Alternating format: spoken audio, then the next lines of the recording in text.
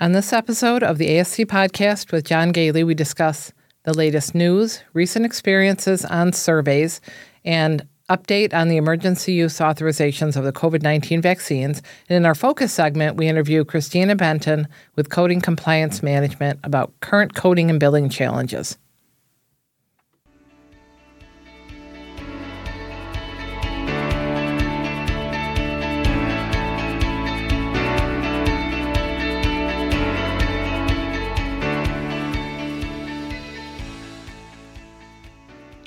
Welcome to the ASC Podcast with John Gailey, the longest-running podcast specifically focused on the freestanding ambulatory surgery industry. We would like to thank our sponsors, Surgical Information Systems, providing cutting-edge information solutions for surgery providers. Trivalence. Trivalence offers a comprehensive next-generation ASC solution that optimizes payment and supply chain performance, enabling actionable data insights. And Ambulatory Healthcare Strategies, the nation's leading regulatory and accreditation compliance resource for ambulatory surgery centers. For more information about our sponsors, please visit our website at ascpodcast.com.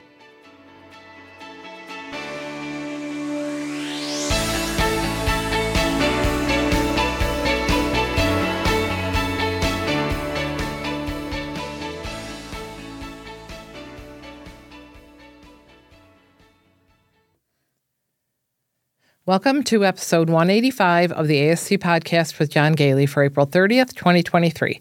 We're recording from our studios in Spencerport, New York. This is Sue Cronkite, Chief Researcher for the ASC Podcast with John Gailey and Operations Manager for Ambulatory Healthcare Strategies.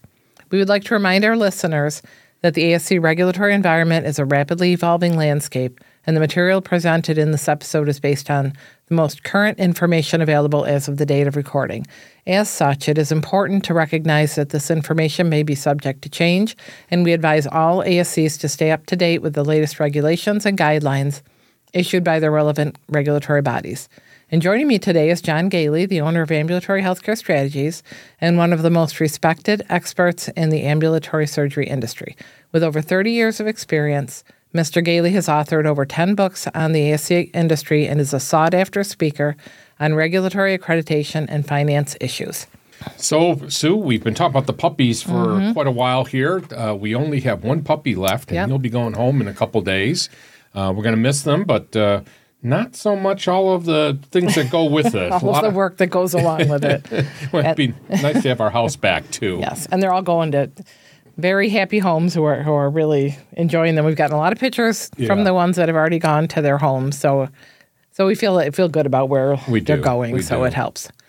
And, of course, we've been busy on a lot of things. We've been preparing for the Multi-State Conference, which is going to be June 12th and 13th. During the Multi-State Conference, it's actually a two-day conference presented virtually. We're working with 5 different state associations, the New York Association, Massachusetts, Pennsylvania, Virginia, and Texas. And if you're a member of any of those associations, or if you become a member before you sign up for the conference, you will get attendance at that conference for free. And that with that conference, you get 16 AEUs if you are a CASC certificate, and 4 IPCHs if you are a CAPE certificate. So if you're both, you actually end up with 20 credits there. And as I said, it has 2 full days of content. Each of the sessions this time, it's kind of unique, isn't it, Sue? We have 2-hour sessions for each of the sessions. In other words, we're going deep. Unlike so many conferences where you go to and you get an hour of content, and sometimes we just don't have, especially myself when I speak, just don't have the ability to get everything in. We decided we'd do something unique with this multi-state. And the ability to present it virtually and to have it recorded so that you can listen to it over and over cannot be overstated. So, and if you do attend it, or if you have a problem, you sign up for it and you can't attend it live, you will have access to the recordings afterwards. So, and also, if you're a patron member of the podcast, you will also get it for free. So yet another thing that you can do is sign up to become a patron. And actually, if you think about it, the full year membership as a patron is the same cost as the conference itself, which is $299.99. I think even for almost $300, this is still a great deal. So Go to our website at ascpodcast.com and sign up for the Multi-State Conference, which is June 12th and 13th, presented virtually. And Sue, we have the Director of Nursing and Nursing Manager Boot Camp coming up. We've been planning for it. We're really ramping up the advertising for the conference and very excited. This will be, I think I'm losing track of time here. I think it is our fifth DON Boot Camp. And it's become extremely popular, and we have, of all of our boot camps, we have over 200 graduates at this point. We get to meet a lot of them on Saturday mornings when we do our virtual Zoom sessions on Saturday mornings. So, again, go to our website at ascpodcast.com for more information and sign up for the Director of Nursing, Nurse Manager Boot Camp. And we've also introduced our new ASC Central Premium Access Program. Premium membership includes a patron membership, access to all of our boot camps, and a wide range of additional resources, including access to comprehensive and relevant recorded and live conferences, private consultations, general and individualized training for your staff as ongoing interaction and ongoing interaction with leading experts in the ASC industry. So it's a great deal, and it kind of provides ASCs with a level of service that they don't get quite from the patron membership and they might need. We'll provide a link in the show notes. It really is a bargain, I think. And it's not yet on the ASC Podcast website, but it will be up there soon. So if you want to sign up for it and want more information, follow the link in our show notes. So, Sue, let's talk about some of the recent news. All right. On April 1st, 2023, the Joint Commission issued a safety advisory on preventing light source-related burns during surgery. Some laparoscopic or arthroscopic procedures can cause burns from the light sources, which, according to the advisory, can go unnoticed as they don't produce smoke or charring, so you may miss that even with a patient being burned. The two major sources of illumination during these procedures are the light source and the light cable. Both can generate very high temperatures, especially if there's any malfunction of the heat-minimizing devices, of course. If the light or cable is defective, if the wrong connector or component is used, or different brands of connectors are used, and they tend to be interchangeable. So this can happen if you're not, really being careful with that. And another cause of burns is the detached light cables resting against the surgical drapes. The patient may be burnt and permanently scarred without knowledge of the surgical team. Even momentary proximity between an illuminated laparoscopic or arthroscopic light lead and a surgical drape can cause a full-thickness burn to the patient's skin without generating any smoke or fire. The risk of thermal injury rises with the brightness of the lamp used, which makes sense. One study demonstrated that the heat at the tip of the optical light cord can produce immediate superficial tissue necrosis that can extend into the subcutaneous fat even when the optical tip is not in direct contact with the skin. The maximum temperature at the tip of the optical cable varied between 119.5 degrees Celsius and 268.6 degrees Celsius, which is over 247 to 515 degrees Fahrenheit. When surgical drapes were exposed to the tip of the light source, the time to char was 3 to 6 seconds. The degree and volume of injury increased with longer exposure times, and significant injury was recorded with the optical cable only within 3 millimeters from the skin. This is kind of unbelievable if you think about it. Just a simple light source can cause temperatures. I'm looking at, unfortunately, I don't know Celsius very well, but 250 to 515 degrees Fahrenheit is pretty high, simply for a light source, not even talking about a cautery here. Yeah, and to think it could happen, you wouldn't notice it until, the patient woke up and complained. So here are some of their safety suggestions. First, to educate everybody on the risks and label the light sources they actually gave the specific message. Just, put warning, high-intensity light sources and cables can ignite drapes and other materials. Complete all cable connections before activating the light source. Do not turn on the light source before the cable is connected to the scope. The end of the cable becomes hot, and that could ignite dry combustibles. If the cable is disconnected from the scope during surgery, hold the cable end away from the drapes or place it on a moist towel. Keep illuminated light cords away from drapes, the patient's skin, personnel skin, and any flammable material. Connect the correct size light source to the correct scope. And inspect all your instruments and equipment before use to ensure the equipment is in good working order. So we've been talking recently about the items that you need to refer to during the timeout. And it would be a good point, I think, during the timeout to have this discussion about the light source here. So, again, that's an item that we've been discussing lately during surveys and during survey preps, because surveyors are watching a lot more now to make sure that there is some discussion about the equipment and the supplies availability and readiness. And as you mentioned here, making sure that inspection is done prior to the procedure and that everything is in working order. And we saw some news on prior authorization for gastroenterology endoscopy services. So beginning June 1st, 2023, if you're a member of United Healthcare Commercial Plan, you'll be required to obtain prior authorization for gastroenterology endoscopy services in accordance with the terms of their benefit plan. So please note that screening, they had noted in there, and they noted that screening colonoscopy procedures are not included in this new medical necessity review requirement. So that's good. But the affected procedures will be, if you're having an EGD, capsule endoscopies, diagnostic colonoscopies, and surveillance colonoscopies, which is kind of interesting because you can do a screening one, which is good, but if you actually need a diagnostic one. But it's not, they're not saying they won't approve it, but it's just that extra step. And many organizations around the country, including ASCA, have sent letters to United Healthcare about this proposed policy, expressing their concerns that this could lead to a delay in patients' access to medical care, which, of course, could result in more advanced disease with a poorer prognosis. So, this is just this one thing, but, it could also be sort of a trend. So, yeah, I've been concerned, as the industry many years ago moved away from prior authorizations. Here now we're starting that reverse trend, and of all things with something as vital as this. And we saw during the pandemic, too, this whole issue of people delaying care, especially for colonoscopies. And anecdotally, I'm sure we're going to find some statistics soon, but anecdotally, from our gastroenterology specialists, we've been hearing there's been an increase in the amount of cancer diagnosis and delayed treatment. Yeah, and the last thing you want to do is make that more complicated and harder to get to. Right. And next, the FDA authorized changes to simplify the use of the bivalent mRNA COVID-19 vaccine. So on April 18th, 2023, the Food and Drug Administration amended the Emergency Use Authorization, or EUA, for the COVID-19 vaccines, the bivalent version of it, to simplify the vaccination schedule for most individuals. And this action includes authorizing the current bivalent vaccine to be used for all doses administered to individuals 6 months of age and older.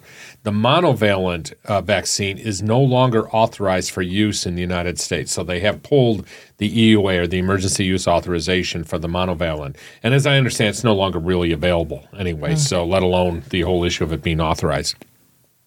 As a result, the CDC is revising the authorizations and recommendations for both the Pfizer and the Moderna bivalent vaccines. And we'll provide a link to this information from the CDC. And I really, really encourage everybody to read it, because it is particularly important for our ASCs, for these organizations to read this, to make sure that as they're hiring people who are required to be vaccinated, are following the new rules. So I'm not going to read all of it, but I did want to talk about the section on individuals 5 years or of age or older. So now if you're an unvaccinated individual, a single dose of the bivalent vaccine is now recommended and would be considered fully vaccinated. Individuals who have received one or more doses of the monovalent COVID-19 vaccine, a single dose of the bivalent is administered at least 2 months after any monovalent vaccine. Sue, you and I think we got the bivalent in... I don't remember. I'm going to call the pharmacy and find out exactly when, but we have had it. Yeah, it was very soon after it came out. So it's been out for quite a while. Individuals 65 years of age and older who have received one dose of the bivalent vaccine, an additional dose may be administered at least 4 months after the dose of the bivalent vaccine. So if we decided to get a booster, that would be, we're not over. It is important for us to note that we are not over 65 years of age. But that does say maybe, so I'm assuming that's not required. That's right, right. Immunocompromised individuals 5 years of age and older who have received one dose of a bivalent COVID-19 vaccine. An additional dose with the bivalent vaccine may be administered at least 2 months following the dose of the bivalent vaccine. Additional doses may be administered at the discretion of their healthcare provider. So I provided a link here to that information. Sue, what I'm concerned about is that, of course, now we're starting to see the CMS regulations and the conditions for coverage that require everybody to be vaccinated to work at a surgery center. You know, if you read through it, it talks about the 2 doses, and now, you know, that's not an option. You, if you're unvaccinated, you don't have access to that initial vaccine, and you'll be using the bivalent, which only requires 1, according to this new emergency use authorization. Sue, last week I read an article about a company that is introducing artificial intelligence into coding. And without concentrating on that company, I started wondering about how disruptive AI or artificial intelligence would be to coding. Now, we're going to interview in a few minutes here our friend Cristina Bentin, and unfortunately, we did the interview before I had this this article to look at, or this note to look at. But it did make me start to think about what an impact artificial intelligence is going to have on healthcare, and in particular in coding. Products like ChatGPT are making people be concerned about various jobs, including coding. Artificial intelligence has the potential to seriously impact many functions in healthcare. I think many of the functions in ASC are pretty safe. For example, I don't think AI is going to replace the doctor or the nurses at the bedside or the technicians or sterile processing anytime soon. But positions like transcriptionists, which are already starting to disappear as computer and real-time transcription systems come into the prime time, are certainly at risk. And at the very least, AI is sure to improve the productivity and help coders to have access to a broader range of information than they currently get from their coding books and resources. So hopefully it'll just be sort of an added tool that can help them streamline what they're doing and maybe make their job easier rather than replacing them. But right. And I'm sure if I did talk to Cristina, that's what she would say, that you really can't replace the intelligence that comes, the real intelligence that comes from a coder that has experience. But if you provide them better tools, perhaps they'll be able to do a better job and to code faster and more accurately. So just something to keep an eye on as artificial. It seems like every day a new article comes out about artificial intelligence. I want to talk about some of our recent experiences during surveys. Sue, every single survey we go on, or every single survey that I do, we seem to find penetrations in the smoke barriers, no matter how much we work. We have a client who recently just finished construction. The place is open. They were ready for their early option survey. And we had just looked for penetrations just the week before, probably the day before. And sure enough, the surveyor comes through and finds 5 penetrations, all very small pinhole penetrations in the smoke barrier. And it just dawned on me, I believe my life safety team has been telling me that they're now required, or you're going to be now required to stamp any of the firewalls and smoke barriers indicating what the fire rating is for those. But it dawned on me, it might not be a bad idea to put a sign above the ceiling in the surgery center that just says to people, before you put a penetration, before you put a hole in this wall, can you please, contact administration and to make sure that hole is covered. Well, I know you've mentioned several times that if you're having any work done, IT or any phones installed, anything like that, that you really have to talk to the people that are doing it and let them know that you need to be notified of any type of work that they do that involves going through that firewall. Yeah, so I think posting a sign above it might be a quick way of reminding them, or maybe stamping that wall with that notice. We had another long discussion during one of our Saturday sessions, I believe, about agency nurses. And the challenges of staffing become even more challenging. Organizations have been hiring agency nurses, and it's extremely important to remind ASCs that those people come in have to be treated like an employee. As we're seeing an increase in this, where sometimes as a surveyor coming in, there is no record of those nurses. There might be something from the agency, but you need to have a personnel record for them. You need to have their health record. You're going to have training information. You have to verify their license. If they're a nurse, they still have to be oriented, so they're going to have to go through the same orientation program that your staff is going through. So it might be faster, but it's going to take a couple hours. This is not something you can call an agency nurse up and at 6 o'clock in the morning, they show up at 7 o'clock, and then you can put them on the floor at 8 o'clock. They're going to have orientation. You're going to have to put together the personnel records. You have to double check to make sure that they have a license. You're still going to have to assess their competence on your equipment. They might have demonstrated competence as a pre-op or post-op nurse, but you have to make sure that they're competent to use your equipment. And especially they need to know what to do in the event of an emergency. If there's a code blue, where's the code blue card? What is included in it? And we've had instances where things have maybe not a code blue, but a somewhat of an emergency situation, and they'll say, well, there was an issue because the agency nurse felt it should be done this way, or questioned the doctor, and then they clearly weren't trained appropriately when they came in. Right. And of course, I'm really concerned about situations in which something happens. They won't know where the code card is. They won't know where things are on the code card.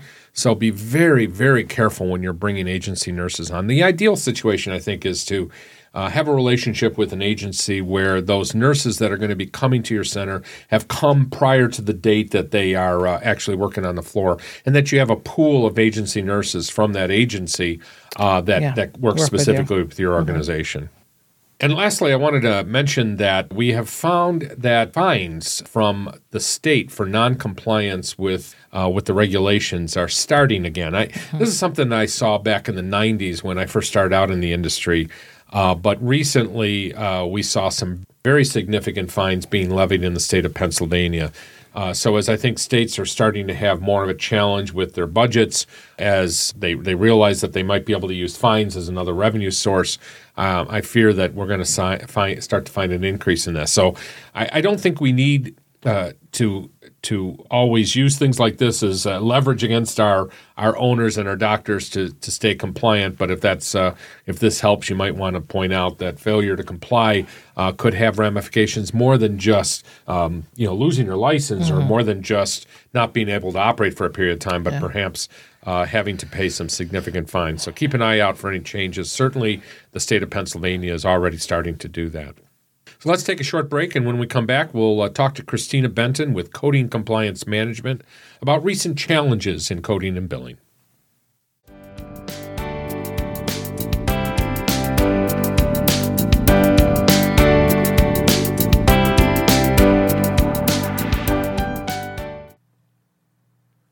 It's been a long day, and the surveyor's just left, and you are exhausted. And looking at the list of items that you have to address, you wonder, how can I deal with this and still take care of my patients? More importantly, you wonder, how can I ever keep up with all of the regulations, standards, and accreditation requirements?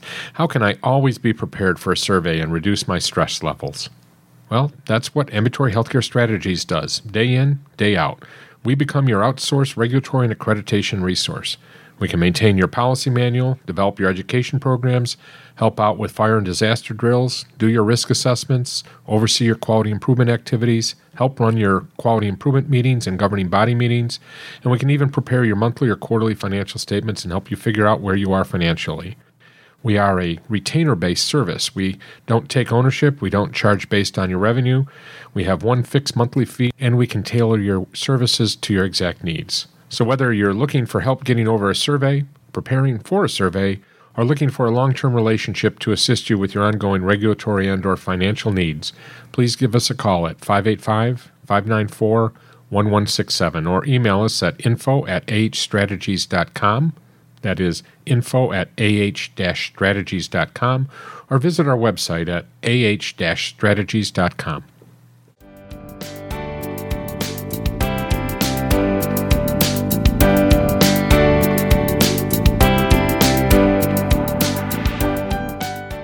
So I'm here with Cristina Bentin, my dear, dear friend. We do a lot of conferences together. We spend a lot of time at ASCO on the education committee together, and we were just talking the other day and thought that it might be time to talk about coding and billing challenges, especially coding right now, because there's been so much that has happened since the pandemic on the staffing side. So welcome, Cristina, to the podcast. Well, thank you, John. I'm glad to be here. So you and I were talking the other day about coding. Of course, we talk constantly, so let me just boil it down that we were talking specifically about coding audits, the challenges that some of the surgery centers are having right now about in-house versus outsourced coding. And I thought it might be a good thing to discuss because I don't even remember if we've ever discussed it in any level of detail here. So why don't we just start by talking about how important coding is? I mean, I joke a lot, why don't we just get the physician's code and we'll go with that? And we all know that that's not a very good idea. But why don't we start by talking about the importance of coding for the ASC's profitability? Sure. I always start off talking with the facility administrators that no matter how many cases you have in your ASC or high volume facility, for example, you may have excellent patient satisfaction. You are in jeopardy because the ASC business staff may be green or not given the proper training. It needs to be successful, specifically your coding. So you may have 1,500 cases coming through the door. Your nurses are blowing and going, and you drop down in the revenue cycle and a jeopardy of your financial health of your facility because the coding isn't being performed to the highest level of quality and accuracy. That accuracy equates to your revenue stream.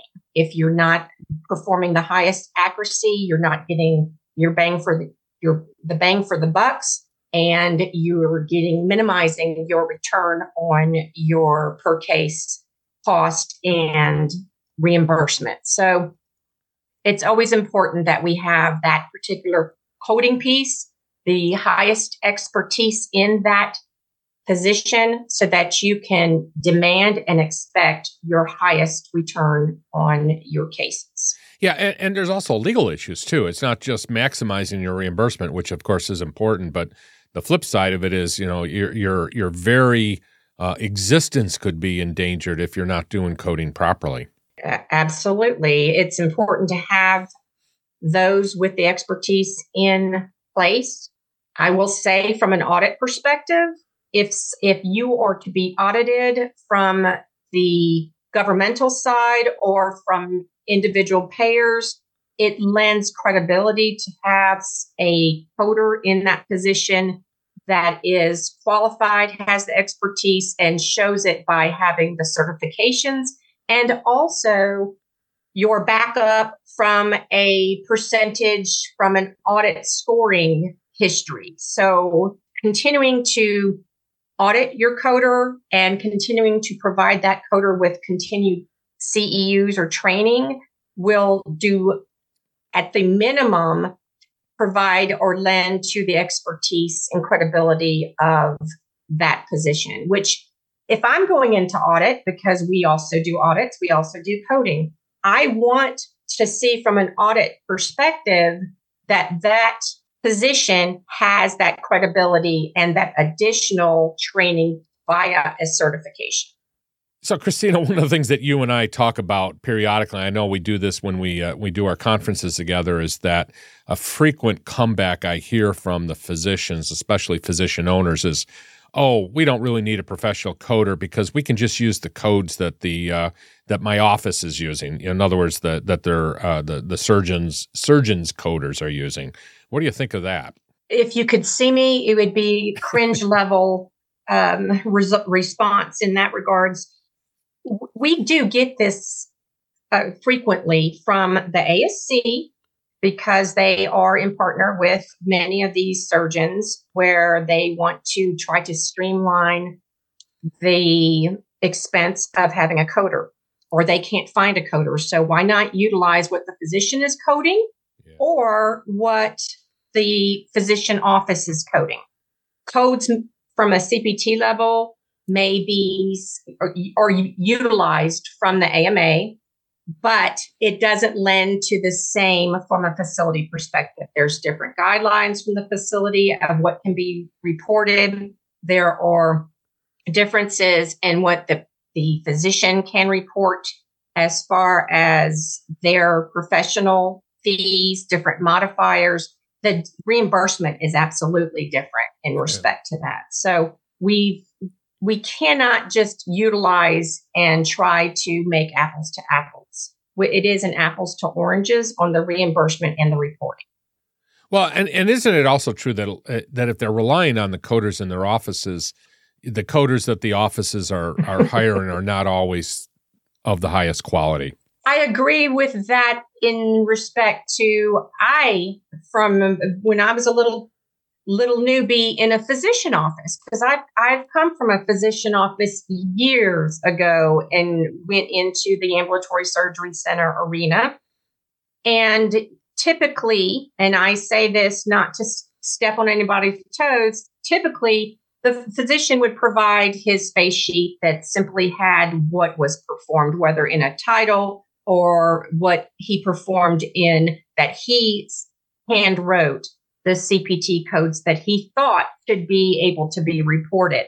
And so they may or may not have, in more cases than not, they may not have had that additional training that is needed to be able to understand that they have to review the entire operative report. And it, again, is apples to oranges. So from the ASC side, you want that coder who has that extra level of expertise, who has performed coding from reading operative reports, from having that ASC training. And that's why I always say, simply because someone has a new credential behind their name, you're trying to hire them, doesn't mean they've had the expertise in literally doing what they said they're doing. And that is why when we have a facility that is saying they want to hire this coder, we have them put them to the test. Give them some of your own operative reports to see whether or not they understand the procedures performed, whether or not they can code those procedures accurately. And finally, also to just ensure and guarantee that they can code these cases timely. Is it taking them 8 hours to code 10 operative reports? That's a no-brainer. We aren't going to hire that coder. Well, and the coding certifications are different depending upon the specialties and the types of facilities, too. Correct. Nowadays, there are several different credentialing organizations out there. We quite frankly hone in on AHEMA and AAPC. Both of them have a significant different level of certifications. You have from each specialty to ASC coding. Simply though, AAPC, American Academy of Professional Coders, simply because a coder might have a different specialty or credential within that particular organization doesn't mean they can't code ASC cases at all. But you want them to have surgery coding expertise if they're coming from an evaluation and management, meaning your professional side or emergency room. It's difficult, or inpatient. It's difficult unless you give them a test to determine whether or not they are going to be able to handle it. And I will tell you, John, I've gone from trying to secure ASC coders, giving them tests, getting well over 150 resumes, many of them inpatient coders that say, yes, I have outpatient expertise. And none of them were hireable because they were not able to pass our ASC coding test. And you're so right. I actually taught coding. I joke about this because I can't imagine that I was teaching coding 20, 25 years ago. But there was a much simpler time then, Cristina, or at least that's what I like to say. But I can remember from that time that the huge differences, even between physician practice or professional coding and surgical coding. And I can certainly understand how there, are completely different certifications for it. So we'll put links in for the two different organizations so that you can look up the different. At least they can correlate somebody that might be applying for a job with what their certification actually means. What certification do you recommend, or certifications do you recommend for coders in the ASC space? I recommend, from quite frankly, those two agencies or organizations, specifically with the AAPC. That is where we tend to really gravitate when we see a coder's credentials, that they may have the ASC credentials versus orthopedic credentials versus There is one for certified outpatient coder. We look at those. Those are the types of credentials that we look at. But more importantly, in addition to them having a credential, because that minimizes your risk. Yeah. Again, as I mentioned earlier, it will minimize your risk having a credential, having these credentials. But more importantly, what is their experience in ASC coding? I can go and look at a resume as those that are interested in hiring, and have they literally been in the trenches with coding, surgeries, multi-specialties, that particular facility's case volume. We have many ASCs that are now single specialty, GI only, or pain management only. If that particular coder, and she may or he may have a credential just in the ASC certification realm, but he or she may never have coded GI. Yeah. That's a big concern because there are so many nuances in just simply coding the GI. It could be very simple. It could be you're closing the doors if you don't have that expertise in simply just GI or simply just pain management. So I have to move on with the certification to include, I have to see, have they really performed true surgery, multi-specialty coding, not just hospital outpatient, and not simply I'm a coder and I've done some physician work for physician surgeon. Evaluation and management doesn't help me if I'm looking for an ASC coder. Emergency room radiology doesn't help me. And inpatient doesn't necessarily help me at all. Don't be talked into getting or securing an inpatient coder unless you've tested them and you see on their resume that they've done substantial work with ASCs. And I think what you're saying is no matter how many. Yeah. Okay. I think you're also saying that this isn't a good place to be learning how to code, right? Or fresh out of school. Correct.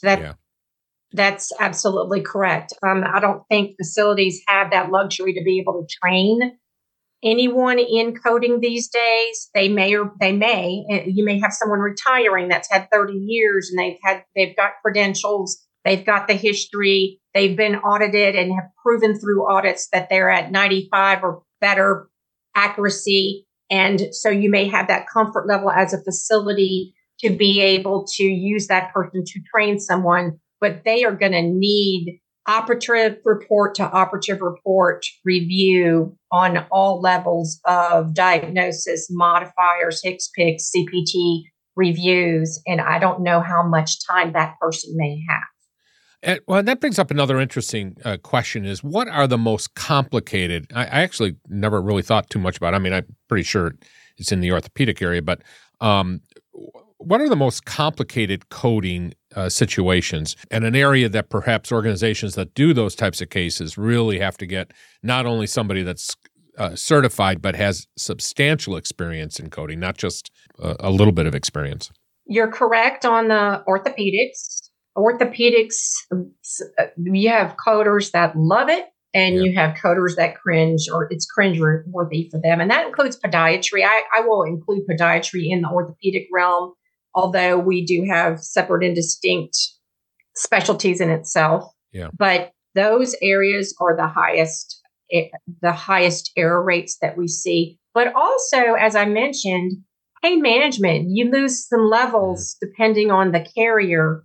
It's more of a carrier issue that can make these different specialties complex. GI, believe it or not, is one that we see many errors on, mainly from the diagnosis aspect of screening versus surveillance, because there are differing guidelines from the AHA, American Hospital Association, and the Affordable Care Act recommendations. So depending on how your facility goes, if they're following one versus the other, can impact how their error rates are. And GI is definitely one of them on the diagnosis aspect. But on the coding CPT aspect, you've got the orthopedics, spinal cases, and believe it or not, more of your hand surgeries where you have the different tendons. How difficult is it today to hire experienced coding people? What's the market look like? It is very difficult because of the level that your ASCs anticipate and hope to have running and starting out through the gates. As I mentioned before, you can put out feelers, and once you start testing, you realize this is going to need additional training before we get them up to speed. So that's where, in that case, because it may be difficult to find a coder, sometimes the facilities resort in outsourcing that particular job function of their business office. Yeah, and that brings to the next topic is really, the prevalence of coding companies.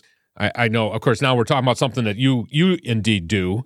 So talk a little bit about what an organization should be looking for when they do decide to outsource. And I will just state, since you are one of my best friends in the world, that you are certainly the first place you should be talking to. But beyond you, or what? Yes, beyond me, and thank you. Yeah, thank you very much for that. Beyond me, first of all, I always recommend, no matter who you're looking at partnering with, is first of all, they've got to know about the ambulatory surgery center, coding, billing, and reimbursement on all three levels. When you have too many product lines, you tend to be in murky waters. Yeah, that's a good point. And the quality and accuracy may get lost. So make sure you partner with a company who has proven their expertise in ASC coding. I know that for me personally, that's all we do. As far as the ASC side, we don't work with E&M coding or inpatient coding. That's just our niche. And that doesn't mean that a bigger company can't do all those product lines, but we have seen from audit perspectives, whether we're auditing them or not, that it tends to get lost, the expertise. Yeah. We also look at what methodology that particular company, when you're looking at a company, you want to see what is the methodology in how you are coding, even if you are an ASC coding company. Do you go by CMS, Medicare guidelines, AMA, American Medical Association, American Hospital Association, specialty guidelines? How are we going to do these reviews? Is it going to be a focused or a random review? Meaning that if you want simply a frequency of an annual audit, then is it going to be more of a random review versus you've identified issues and you want only those particular accounts to be audited, which would obviously lend to a lower score for that particular coder. So there are a lot of different things to look at. Financial classes, your case pool, how are we going to determine the scoring, which is a big one. I will say, put that down, write it down now. There are different areas or different options for your score determination, which could be record over record. You have 10 accounts, and if one of those CPT codes out of 8 of one account is incorrect, but the rest of them are correct, that entire case is considered incorrect, and it lends for a higher error rate for that particular facility. Whereas if you do code over code and you're looking at all the different areas of CPT, diagnosis coding, modifier coding, HCPCS coding, all those different nuances and areas of coding, then you can really hone in on the detail. And that's what you want. Where is the coder having some areas of need where they may need just additional education and training? And then what are the reconsideration and rebuttal responses? Are we allowed to rebut any challenges that we have with the audit? Because think about it, no matter who's going to do the auditing, they're coders, and they are, although auditors, they're still coders. And we don't have additional information. Maybe we don't have access to your carrier or your contract. Then you provide that to that particular facility or auditing company so that they can determine if there is a change in the scoring. And then also what you need to look at is how are you going to educate that coder? We don't want to do an audit for somebody that's just trying to meet what their minimal needs from a compliance aspect is. Meaning, if they say, well, we need to do an audit every year, but they're not following up with education and they never give, we've seen it, they never give the results to the coder to be able to review it and see where she erred. And then later on, she makes the same errors, and it's only because they did the audit for a compliance standpoint. So they need to learn from these reviews as well. That's a big plus and need for these audits. It also increases your revenue and your reimbursement when you learn from your mistakes. Well, and you just bring up a very important takeaway that hopefully everybody will get from this is that coder who you probably lock away in a corner office in your operation, maybe, and don't think as much about putting them through additional education as you do yourself as a nurse administrator, as a financial administrator. That person has a lot of control over your revenue stream.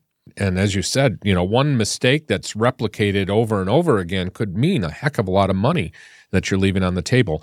And the flip side, if they're coding wrong and you could have a legal liability with a huge fine and certainly takebacks there. So this is a position that we cannot take lightly at all. That's exactly right. It's one that is the one position that, unfortunately, most of the business office, they can't replicate. They can't cover when that coder is out. We can't have that coverage. We don't have that coverage or that comfort level. So that's where you really need to get into the thought process of potentially cross-training. The business office manager, I know we're going to talk about that a little bit on our boot camp that we're preparing. That business office manager needs to know enough to be able to be dangerous and ask questions of that coder. There's a lot of power with that coding position. Fortunately, we have very dedicated people in that particular, in all positions, obviously, of our ASC, but in the coding position, you want to be a coder to be in that coding position.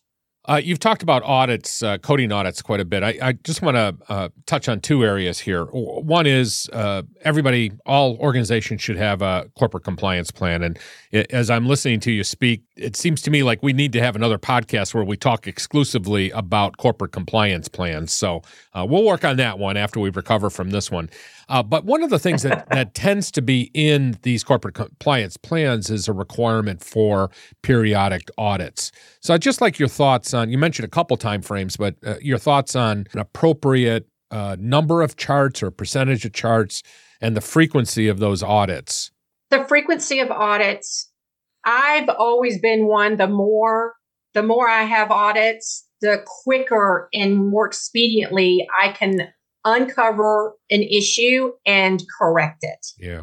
The longer you wait out to have an audit on an annual basis, the more you have to go back that entire year and make those corrections. And then you risk the timely filing. So what we see are quarterly versus biannual versus annual audits. There are some facilities that do a monthly review, but it really, we see it all across the board that most facilities do anywhere from a biannual to an annual audit. That way they can at least capture what's happening after 6 months. And the volume is dependent on their case volume. I can't say what's correct.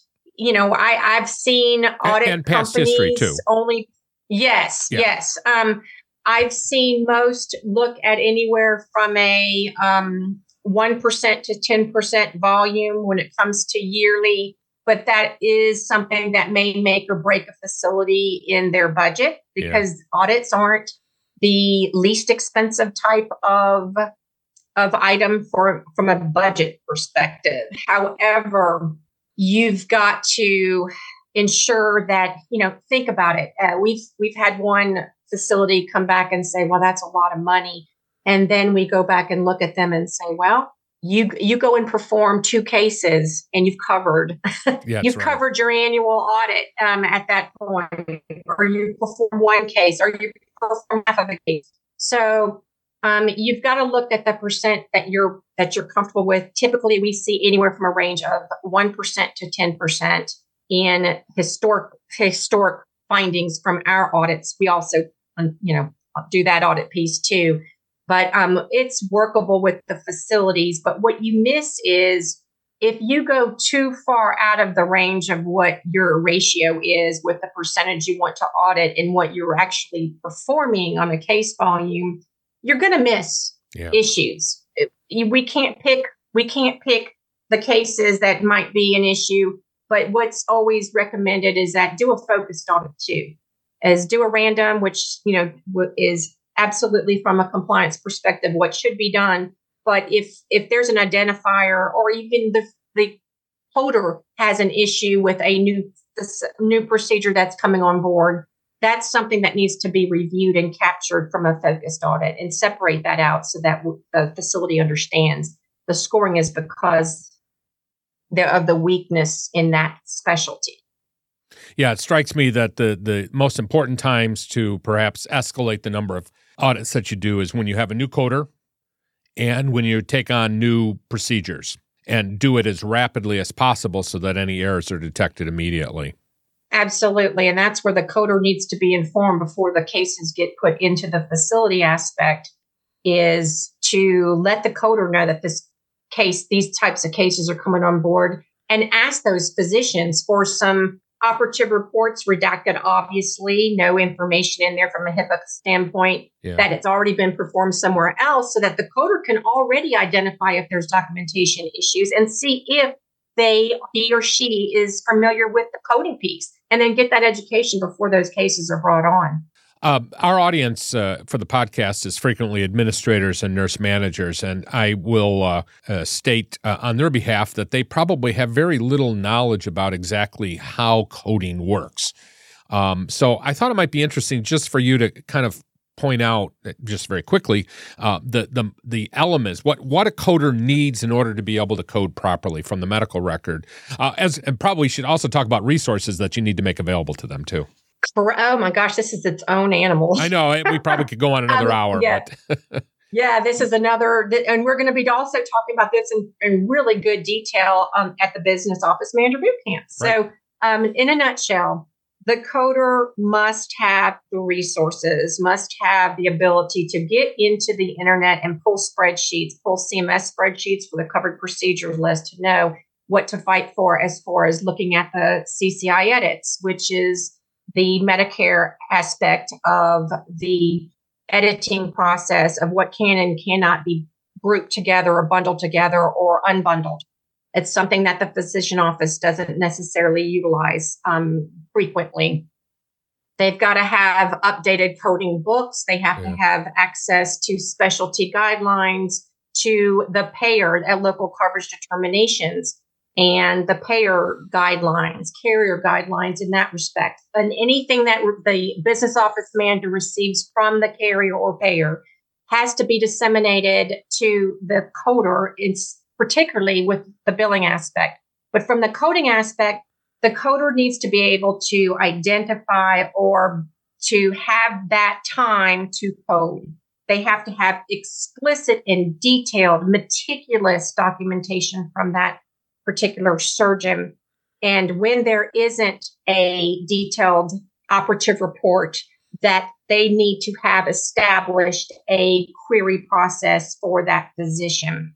That's one item I see that is lacking in all of the aspects, is from a coding piece or an auditing piece, is that many times these bigger companies, they want to blow and go. They're all about the numbers, getting things out, coding the same day, and they're losing on the detail. They're not querying when they need to, and they're down coding. So the coder needs to be able to have the complete operative report, the option to be able to query that physician. They need to have the carrier information. They need to have all aspects at their fingertips. When they go in, they're going to read, they are supposed to read every line item of that operative report. And that is how they're going to extrapolate each CPT code, each diagnosis code, in compilation with the history and physical, because sometimes the history and physical, which by the way could be anywhere from 1 page to, I've seen it as high as 4 pages, 6 pages, 8 pages. They need to be able to look and see if the current diagnosis and pre and post-op diagnosis are also being provided and carried over into that operative report. So they may be able, particularly GI and pain management, where, you've got medical necessity issues that they're going to have to look at as well. So once they determine the coding, they have to go through this editing process to see, okay, I've got these 7 codes, which one truly can be coded out from an ASC perspective. And then they come up with the coding after they've reviewed the resources, they've reviewed the CCI edits, they've gotten everything together. And that's when they start their billing piece. Or if you have the luxury of having a separate biller, they give it and pass it off to the biller. So it is a process that is for each operative report. And so if you have an operative report, such as podiatry and some of these bigger ortho cases, those in itself may be anywhere from 2 to 6 pages long. Yeah. All of this comes into play. And then you have we need you to do this within 2-hour aspect that some of these facilities, some of these bigger companies that forgive me, John, sometimes you have accountants running the numbers and you have them dictating, hey, we need this done in this amount of time. They have not walked in the shoes of a coder. And that's where the business office manager and administrator need to spend that time and sit with all the positions and see how these positions run, particularly the coding piece. Yeah, saving $4 in salary and giving up $1,000 in reimbursement does not sound like a very good value proposition to me. Not at all. And you make a very strong argument, too, I think, for in-house coding as I'm listening to you. Because only an in-house coder is going to have the patients, the contacts. They might actually see the doctor on a regular basis, let alone be able to communicate with them. See, who knows? They might even see him in the lunchroom and be able to ask that question, which an outsourced coder is certainly not going to be able to do and won't know all the players there. And that outsourced coder is going to be doing a lot of different organizations, not just one. So I see 2 things. First of all, using an in-house coder is really probably the best situation as long as that person is experienced. And if you can't use an in-house coder, use somebody that has the time, the resources, the ability to be able to communicate with your doctors. Give them that ability to communicate with your doctors so that they can follow up on those things that need to be followed up on.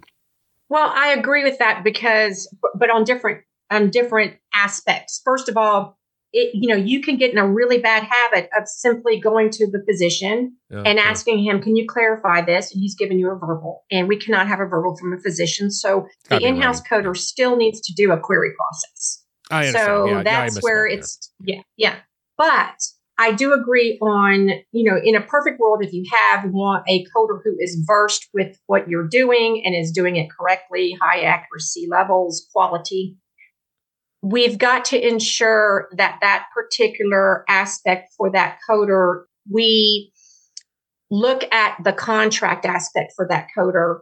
You've got somebody there, they have access to your contracts. They have the insurance grid. You can't necessarily give all your contract information to an outsourced coding company. But in that respect, the coding company should communicate and ask for information on your different insurance policies and how they are following Medicare versus AMA.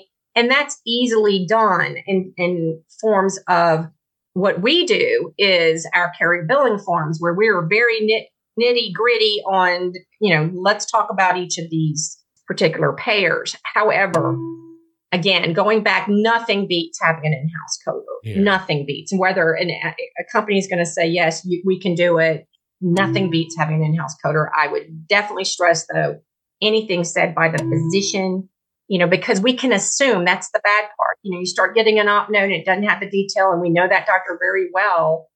and we go, oh, what he meant was this. And really, it's not documented. So then here I come to audit you, and I don't see it's documented still. Yeah, and now you've got an issue with having to send in corrected claims because you know that doctor so well, you're assuming, and you know what he meant, and he doesn't want to be bothered anymore, but he's still not dictating that detail. And lastly, why don't we talk about our upcoming boot camps? So just a little bit of history. I'm assuming almost everybody that listens to our podcast knows about our industry-leading boot camps for directors of nursing and administrators. And Cristina, you join us for both of those conferences periodically. You and I have been working for 3 years. It's taken us 3 years to get this done, to put together a business office manager's boot camp. And we have set a date. We've got an agenda. It's going to be August 8th through the 11th, 2023. And it's not just those dates. I guess that's important to point out, is that during those 4 days, we're going to be doing a virtual 4-day, 32-hour discussion of everything that has to do with the business office, preparing business office managers for that difficult role, and either preparing you for it, or enhancing your skills, or just beefing you up and all those things that you might have not been able to keep current on recently. So, Cristina, talk a little bit about what your goals are going to be for that boot camp. Well, I hope to be a good mentor towards the business office, or for the business office managers and the administrators that are going to join us, because once again, everyone needs to know what's happening in the role of the business office function. But I'm hoping that we can lend some extra comfort level to the business office manager and administrator position by going over some of the different roles of the staffing for the business office. We're going to talk a little bit about managed care contracts, which have a big impact on our reimbursement and financial health of our ASC, and also how deep dive into what we've been speaking about today, the coding audits. I'm going to give a little bit of a beginner's boot camp crunch in an hour of a business office manager's introduction into the ASC coding arena. Yeah. And we're also going to talk a little bit about managed care contracts, the materials management, HIPAA, which is a big one, whether you're using someone outsourcing your coding or your billing. And then I know that you've got chock full of financials that really the business office manager needs to know, and know enough to be dangerous. And we're also going to be talking about regulatory, because even the business office manager needs to know what's going to happen during a survey, and the importance of the survey process, because the business office manager will be asked questions during that survey. So we want to prepare them for that. So I'm very excited about it. You and I, we work together very well, and it'll be a fun 4 days. And in addition to the 4 days, it is a mentored program, meaning that we have our periodic drop-in sessions. They're usually weekly, and Cristina has agreed to join us periodically on those Saturday mornings, and then as questions come up, there's also we're using a different software. It's called ASC Central, which all of the boot camp attendees will be given access to, which allows you to ask questions of the speakers, ask questions of other attendees, as well as these drop-in sessions and any special sessions that we decide to put together. So if you haven't experienced the boot camp, or if you're not familiar with the boot camp, definitely go to our website at ascpodcast.com. Of course, I will provide a link in the show notes here to be able to see the agenda and to sign up for it. But we're finally going to pull the trigger on this, Cristina. Oh, yeah, absolutely. I'm excited about it. I think this is a win-win for anybody attending, quite frankly. Yeah. And a note, too, just like all of our other boot camps, if you're an administrator and already went through the administrator's boot camp, you can get this for a discount. And same thing with, I imagine there's going to be some nurse managers out there that might very well want to do this, especially if they want to move up in the ranks and become an administrator later on. It's hard to believe how complex our industry has gotten, especially in the last couple of years, and how important it is to have this type of training. There is no other training in the industry like what we do. And of course, we have a reputation of having fun at the same time. It's not a webinar format.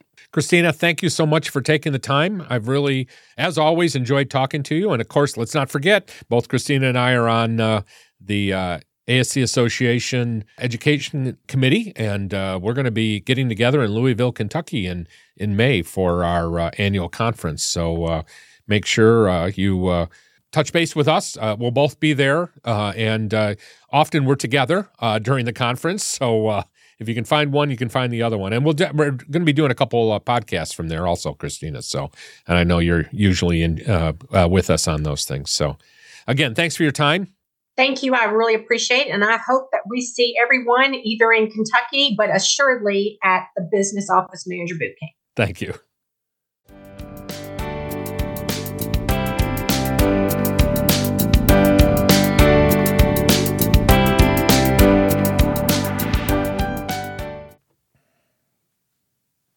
In this segment, we provide an update on upcoming topics for the podcast, our upcoming virtual conferences, and upcoming speaking engagements for John and his staff and other events in the ASC industry.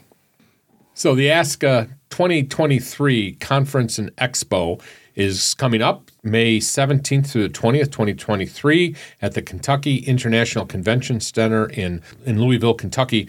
Sue, we're coming with a pretty large contingent, I think between 9 and 10 people from Ambulatory Healthcare Strategies, and of course the entire team from the podcast here. We're going to be doing a couple episodes we anticipate during the conference. We always have fun getting together and talking about things going on. Sometimes we're able to get them out actually during the conference, and sometimes we have to wait until afterwards. But expect a wonderful time there, and I think there's still time to sign up for the conference, though it's getting pretty close at this point. And Sue, you and I are actually deciding to drive to Louisville, so that should be a fun 13-hour drive. But looking forward to seeing all of you there, and certainly as you see us during the conference, step up to us and introduce yourself. We'd love to hear from you.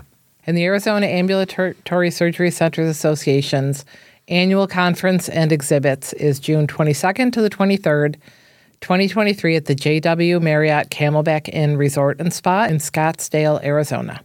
And the Florida Society of Ambulatory Surgical Centers annual conference and trade show is July 19th through 21st at the Lowe's Portofino Bay Hotel, Universal Orlando. The Ohio Association of Ambulatory Surgery Centers annual education conference and exhibition is September 19th through the 20th at the Hilton Polaris in Columbus, Ohio. And we, of course, will be there in force, and we'll be doing a special episode from there also. And the Idaho Ambulatory Surgery Association's annual conference is September 21st to the 22nd at the Hilton Garden Inn in Boise, downtown. And don't forget about our upcoming boot camps. As we mentioned, the May Director of Nursing Boot Camp will be May 30th through June 2nd, 2023, presented virtually. And, of course, all of our boot camps include much more than just that 4-day conference, including access to a lot of resources, weekly drop-in sessions, etc. And the multi-state conference is June 12th and 13th, 2023. It's free to members of various state associations and patron members, and it's a very reasonable $299.99 for anybody that is not a member.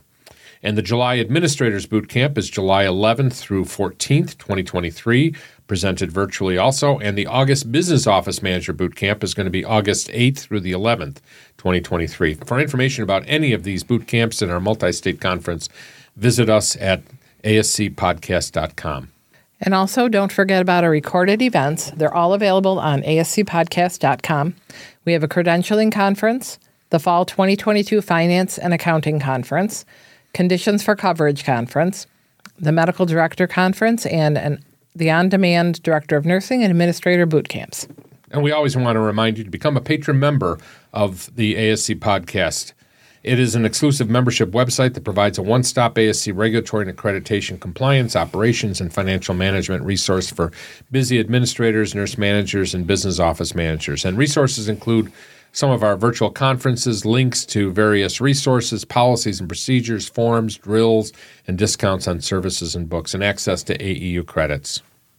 Membership helps to defray the cost of producing the podcast, including our research staff, travel costs to conferences, equipment costs, and production costs. And for more information, you can visit us at ascpodcast.com. Thank you for tuning in to this episode of the ASC Podcast with John Gailey. We hope you found the discussion informative and engaging. If you did, we encourage you to share it with your friends and colleagues in the ASC industry. And don't forget to hit that subscribe button so you never miss an episode. We'd like to give a special shout out to our amazing team who make this podcast possible. Our sound editor, Susan Cronkite, our executive producer, John Gailey, and our dedicated research team, Jenna Alvarez, Judy D'Ambrosio, Alex Borneman, Zach Caloritis, Amy Durbano, Lori Rodricks, Kathy Foti, Donna Macchio, Ann Geyer, and Diana Powell. We couldn't do it without them. Our music is provided by Media Sushi and Mike Noah, and the ASC Podcast with John Gailey is hosted on Podbean and is available on all major podcast platforms. We look forward to bringing you more exciting discussions and insights in future episodes. Thanks for listening. This episode of the ASC Podcast with John Gailey is sponsored by Surgical Information Systems, Trivalence, and Ambulatory Healthcare Strategies.